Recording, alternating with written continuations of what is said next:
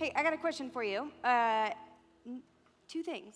I want you to think of two things in your brain that when you think about them together, they just don't make sense. Like, they are incompatible. Together, two things that just don't go together. When I was little, I was afraid of flying.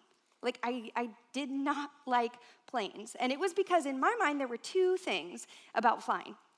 First, there was the giant metal tube that we were just supposed to get into. And then second, there was just the wide open air. Like, how does that make sense, right? Like, as a kid, that does not make sense. Those things don't go together. But then I grew up, right?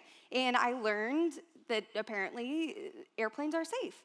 You know, I learned at least enough about traveling by plane to know that an airplane can fly hundreds of miles an hour in the air and it doesn't fall. Aerodynamics or physics, I don't know really what it is, but I believe in it now. And I love flying. It is not terrifying anymore.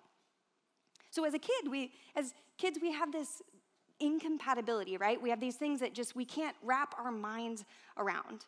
And a lot of times we grow out of them, but then there's like other things as adults, like maybe there's other stuff that when we just think about these two things, they don't quite fit together. Like, for example, I was talking to a friend the other day. She's an adult, mind you, and she could not grasp the concept that you can't just print more money to have a better economy. Like, what's the issue, right? Like, just make more money. That's fine. It'll be fine. But in her mind, those things, they couldn't go together, more money and a bad economy. Or like, maybe you're like me, and the fact that more sleep can actually mean more productivity, that doesn't fit, right? I don't get that. That's not how I work. So we have things like that all the time that we can't see how they fit together. But then there's bigger stuff too, more serious stuff even than that. There's things that we don't understand about like how the world works really. Questions that we have, things that don't fit together when it comes to things like our faith. So questions like, how would a good God allow suffering? Like, how does that work? Or how does Christianity not totally contradict science or the other way around? Like, how do those fit together? Can they both be true? There's tons of questions like that, but one is a quote that I came across. You already saw a little bit of it. It's a quote I've been thinking about for days. It will not get out of my head. And warning, it's a little intense, but this is the question that it is hard to wrap our minds around. The question is, has God created millions of people over tens of thousands of years who are going to spend eternity in anguish? Can God do this, or even allow this, and still claim to be a loving God? That's a heavy question, right? It's a heavy question, but it's an important one, and it's where we're going to kind of spend time tonight. It's what we're going to talk through. So if this is your first night here at Veritas, we are going through a series, and we're calling it Hard Questions, Uneasy Answers. And tonight, we've got a really hard question. So if this is your first time here, welcome. The question that we are going to be talking through tonight is, how could a loving God send people to hell? Sheesh. How could a loving God send people to hell? I think it's a question that a lot of us have asked in some variation or other, maybe out loud, maybe to friends, maybe just in our head over time. I have asked this question so many times in my life, over and over again. I've asked this question, but I've also been asked this question a ton too.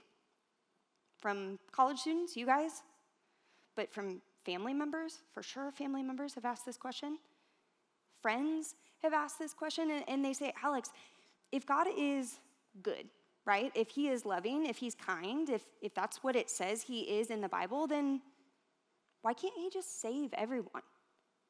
Right? Like, if he's loving and good, why can't we all just go to heaven? Does God not want that for us? Or worse, does he not really care about us enough? Or maybe it's that he doesn't have the power to do it. He couldn't do it if he wanted to. What is it? Why can't we all just go to heaven? See, I think personally, I think this is one of the hardest questions that we might face this semester. We're going to answer a lot of questions, but personally, I think this is one of the toughest because it gets at who we think God is.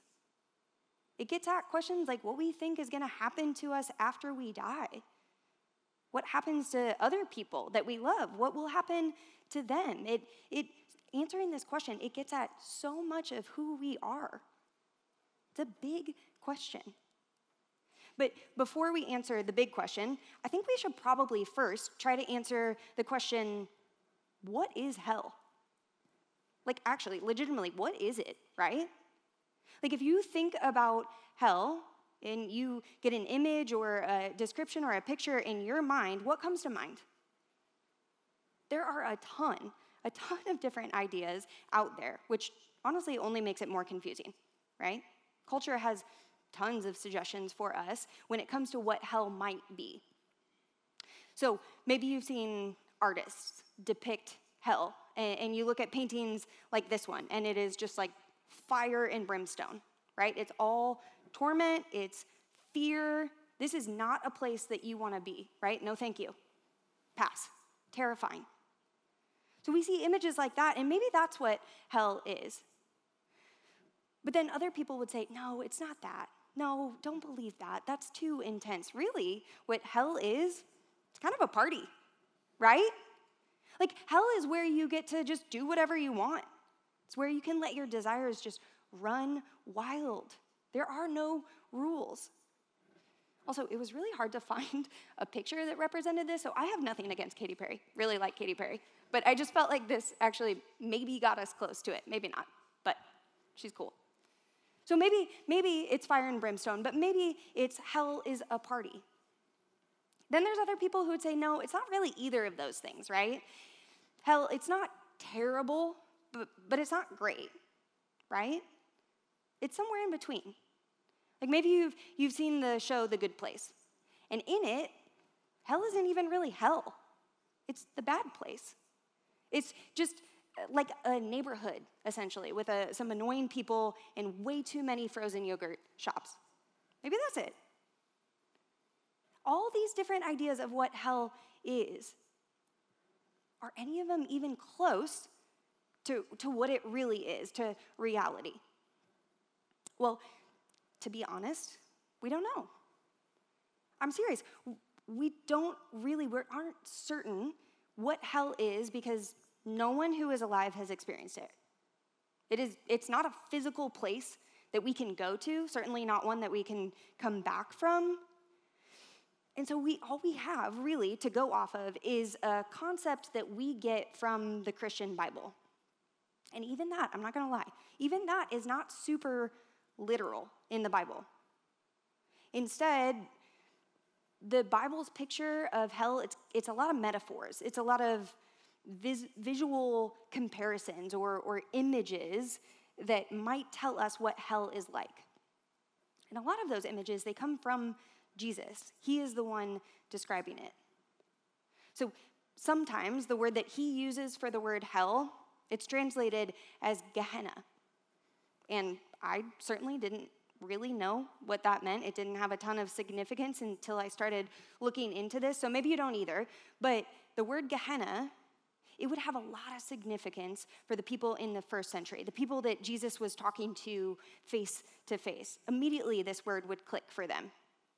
See, Gehenna, it was a place outside of the city of Jerusalem, so kind of the capital or the place of worship for God's people. And just outside of the city, this place, Gehenna, it was essentially the city dump. So you can think of a dump, right? And we could assume that there are things there like rotting food, animal waste, sewage, bacteria, worms, maggots, like all disgusting stuff, right? And what they would do what people would do back then in Gehenna is they would keep fires going because they had to get rid of the garbage somehow. They had to make sure that it wasn't overrunning, it wasn't making things like a health hazard, so they had to keep fires going to burn the garbage off. And so this is the place, this is the idea that Jesus gives, the mental picture that Jesus gives of what hell is. And so he uses words, images like unquenchable fire or worms that never die, weeping, gnashing of teeth.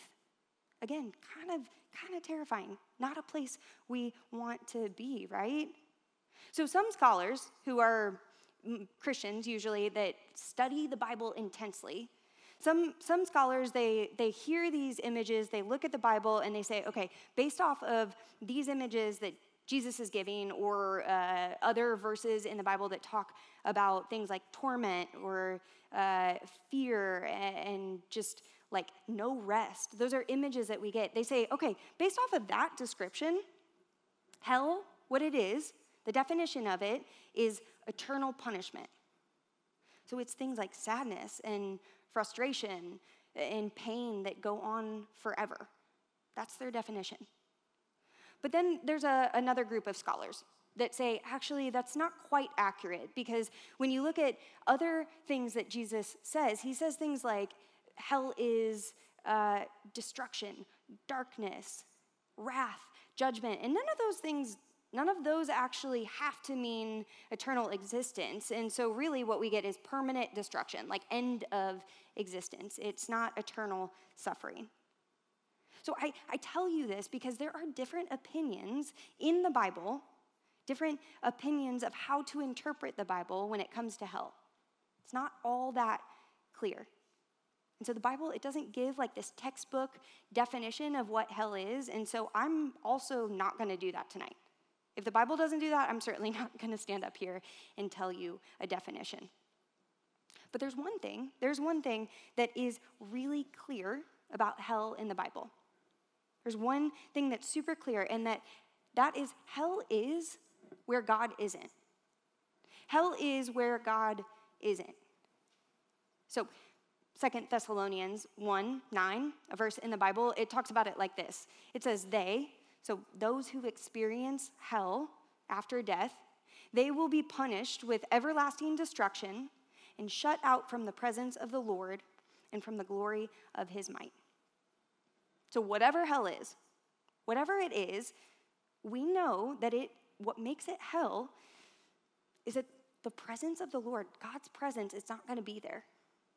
And if God's presence isn't there, things like joy, life, goodness, love, those aren't going to be there either.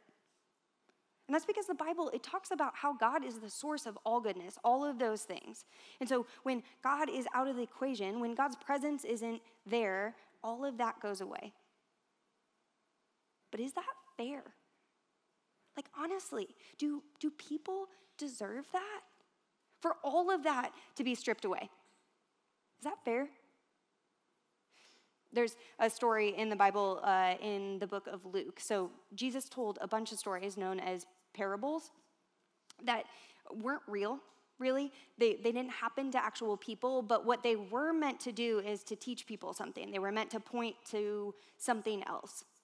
And so there's one in Luke chapter 16 about two guys. And one of the guys, he is a rich man, and he is living a life of luxury. And then there's this other guy, and his name is Lazarus, and he lives outside of the gate of the rich guy's house. And he is extremely poor. He begs for food scraps from the rich man's table, his garbage, essentially, and his body is covered in sores.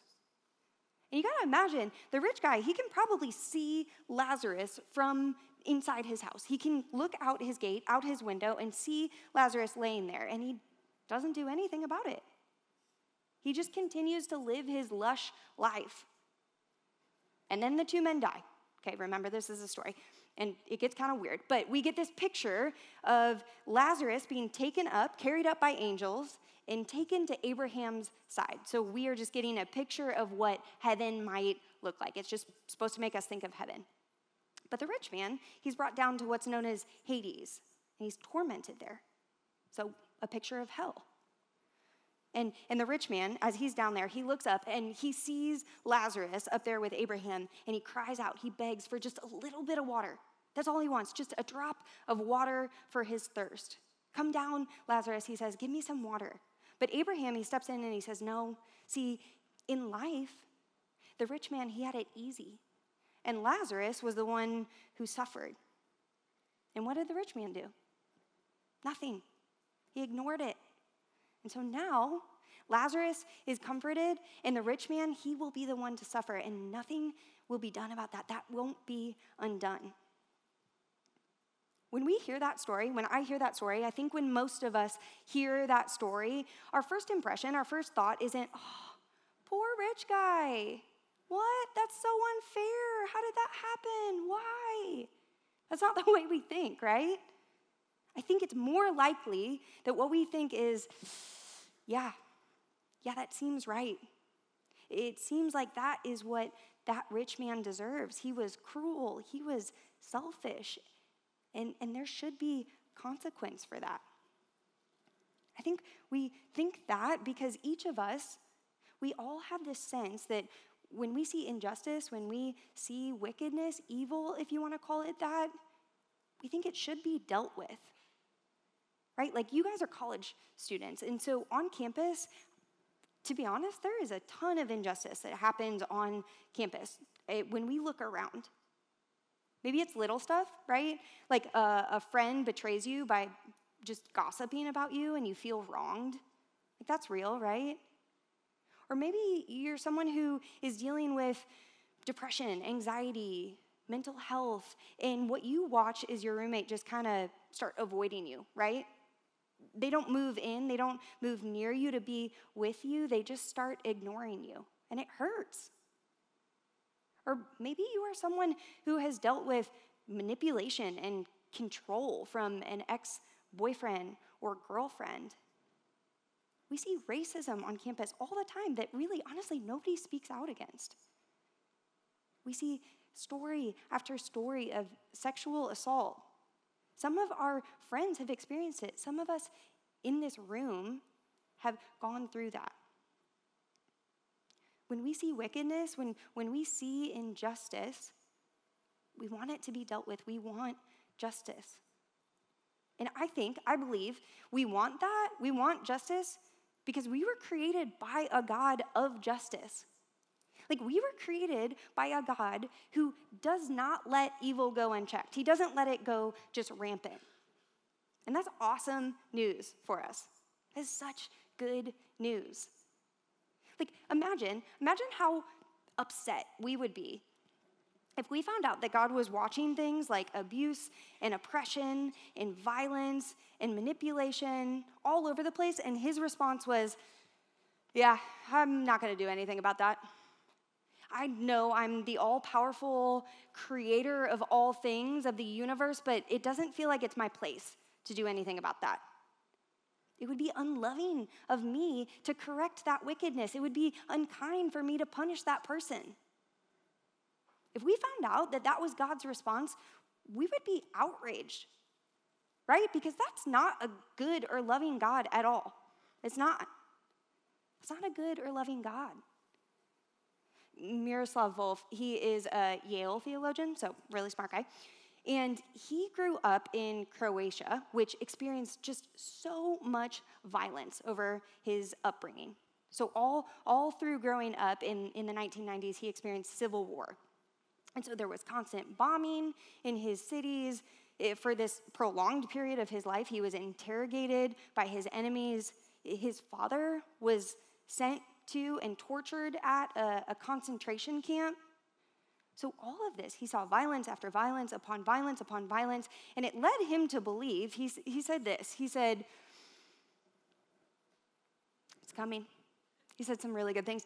If God were not angry at injustice and deception and did not make a final end to violence, that God would not be worthy of worship.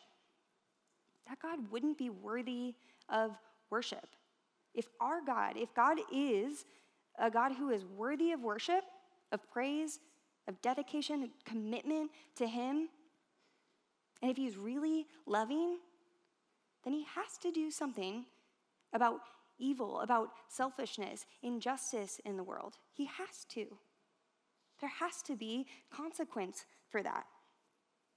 He has to radically end evil in the world around us.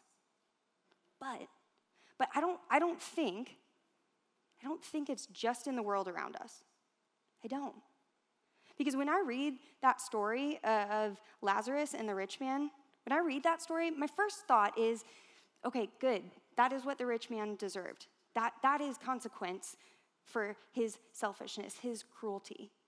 But my second thought, oof, that guy looks a lot like me. He does. Not the rich part, right? But the part where he ignored someone who was in need. The part where he put his own comfort above someone else's life. The part where his selfishness, it really brought harm to someone else.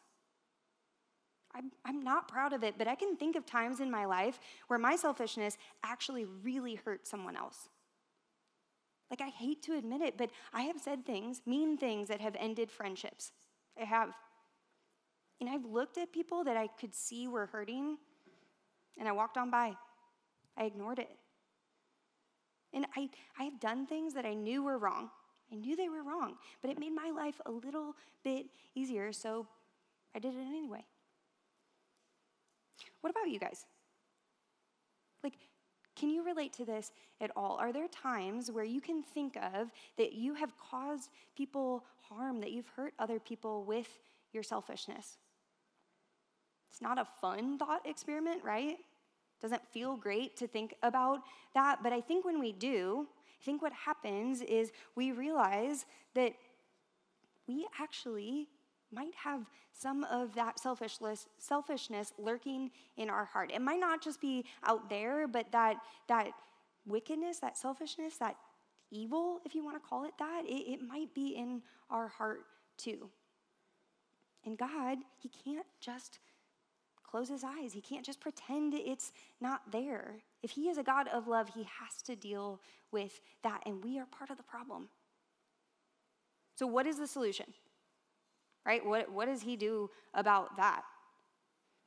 I'm just going to say it, does he wipe us all out? Does he send everyone to hell if everyone is part of the problem?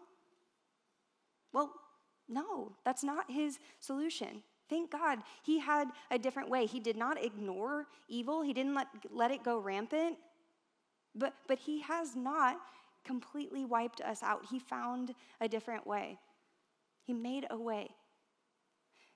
Nick brought it up earlier, but John 3:16, 17, it's a great, great verse. And here's what it says. We'll read it again.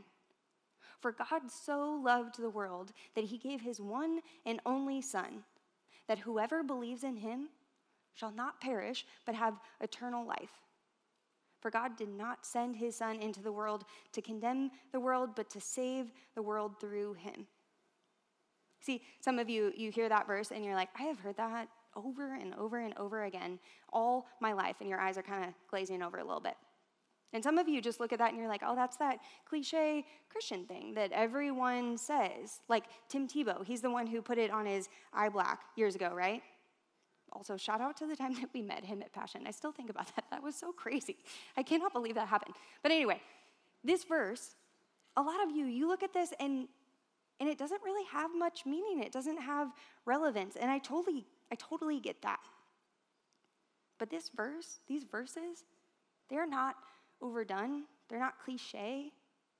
And that is because this is the way God has made. This is his solution to evil in the world. This is how he removes it without removing us. He has gotten rid of the problem of evil long term, but he has given us life. And that happens through his Son, Jesus, through a death that had the power to remove evil and to give us life. That is what Jesus is offering us. An eternal future with him. And with that comes all of that we talked about, the goodness, the life, the joy, the peace, all of that thriving satisfaction, that's all in him. And so that is all offered in Jesus. But the thing is, we do not have to want what Jesus is offering. We don't have to. God has not made us to be robots that are programmed to do exactly as he says. And so it's a hard thing to say, but some people will not want God's presence. They won't want life with him because we're not forced to spend eternity with him. So I think it's worth asking, and I don't ask this lightly, but I think it's worth asking, what do you want? What do you want? This is what he is offering, but it kind of comes down to what would you want? I said this a couple weeks ago, but if you don't have an answer for that, that is okay. Genuinely, you don't have to know exactly what you feel about that question tonight. But ask yourself, do you want God's presence? Do you want what he's offering? Music team, you can come back up. But I want to tell you a story about a guy a while back at college. See, all through college, he knew exactly what he wanted, right? And that was all the things that the world offered him. So he wanted the things like success and the gorgeous girlfriend, the amazing friends, all the experiences. He wanted the perfect body. He wanted everything that the world could give him. And the thing was, he was loaded. Like, he had the money to do it. And he bought things like expensive clothes, food, alcohol, trips. Like, it was good to be around this guy because he could buy it all. But by senior year, he kind of noticed, little by little, that there was something honestly really wrong. He could tell that there was something pretty off. And nothing that he was doing, every time he ignored it or tried to fix it, it didn't help. It just got worse. It just got worse. And so one night he was doing what we all do to cope. He was scrolling Instagram, and he came across a quote. And it was, "Delight yourself in the Lord, and he will give you the desires of your heart." And this guy had no idea what that meant, but he knew that he wanted the desires of his heart, so he Googled it, right? Where's that from? And he found it was straight out of the Bible. It was a Bible verse. And the website brought him to another verse in Matthew, and before he knew it, he spent the night reading the entire book of Matthew, just in one sitting. And by the end of it, he realized this is it. This is what he had been looking for. All the things that the world wasn't able to offer him, Jesus had it for him. All the things that he wanted, goodness, success, thriving life, it was all found in a life with Jesus. See, because he loves us, because Jesus loves us, he is offering you and me life. That is what he's giving us. If we want it, Jesus is so ready to give you all of those things that we talked about: love, peace, goodness, thriving life, and it's all found in Jesus. So for just a minute to end, I'm just going to pray for us. I'm going to pray that more and more, that's what we would want, that we would want God's presence and we would want a life with him. So will you guys pray? Jesus, we thank you so much for the life that you offer. We are not deserving of that life, and yet you have made a way to be with us. You have given us goodness, joy, thriving, satisfaction. All of that is found in you, and you offer it freely to us. I pray that you would cause our hearts to want that, to want you, to want your presence, and to want life, eternal life with you. We love you, and it's in your name we pray. Amen.